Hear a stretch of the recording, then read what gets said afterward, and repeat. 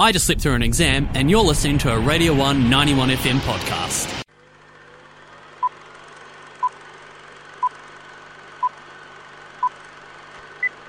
And here's George talking about movies.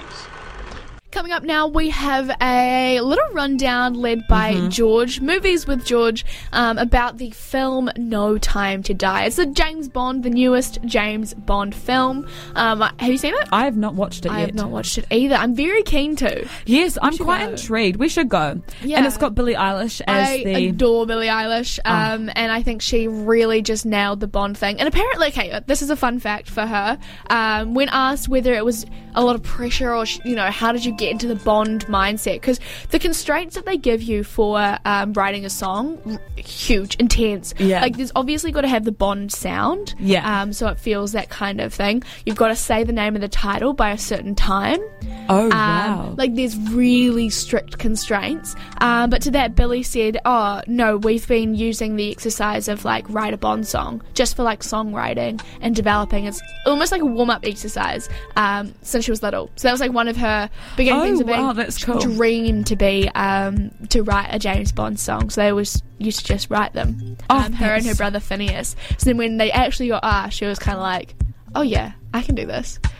Which is sick. And especially I feel like it would be hard because Skyfall was such a hit. Like, Adele's Skyfall was out of this world. Like, it was just, that film just popped off because the song at the start was beautiful. But I think Billie Eilish, credit to her, she did it. Absolutely nailed it. She nailed it. The little key, like, right at the end. It's just the Bond chord, and it's incredible. Yeah, so, I mean, that's our review of the little music thing. Yeah. We love it. So here is Movies with George on No Time to Die.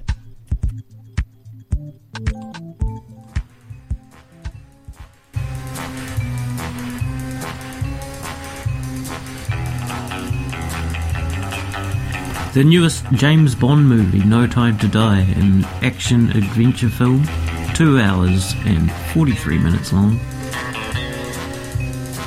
James Bond is enjoying a tranquil life in Jamaica after leaving active service. However, his peace is short-lived as his old CIA friend, Felix Leiter, shows up and asks for help. The mission is to rescue a kidnapped scientist, and this turns out to be far more treacherous than expected, leading Bond on the trail of a mysterious villain who's armed with a dangerous new technology.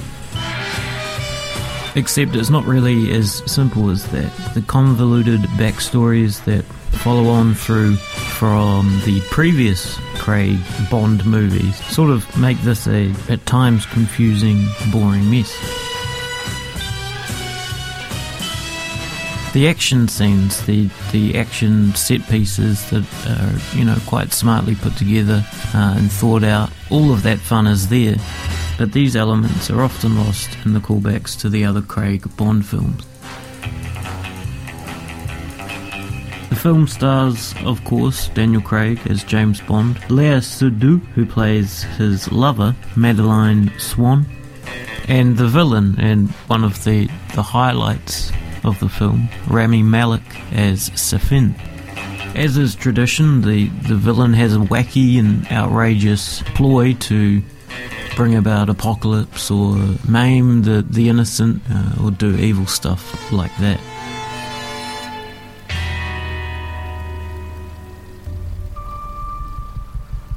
James Bond,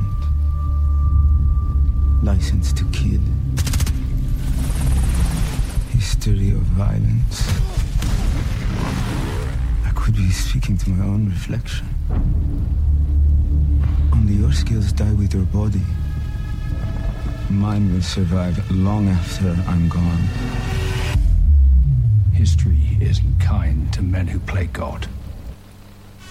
Interestingly, the evil plan involves the paranoid science fiction object of the nanobot, these tiny pieces of technology that are unseen and crawl around, and a viral weapon, sort of, obviously of the times.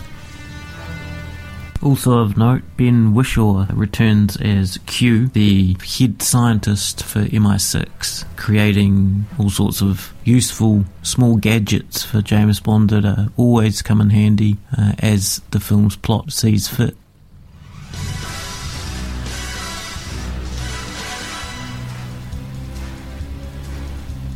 So it's actually the final Daniel Craig James Bond film, and I'm sure whichever studio is responsible for the Ian Fleming source material will give us a exciting new James Bond in the future. For now, though, it's almost as if we should celebrate this film for finally putting the nail in the coffin for a James Bond era I'll remember for a few good bits, a few smartly put together action scenes, Daniel Craig's fairly good effort that he's put in, considering he didn't want to be there, and really bloated storylines and various subplots and characters we've forgotten the motivations for.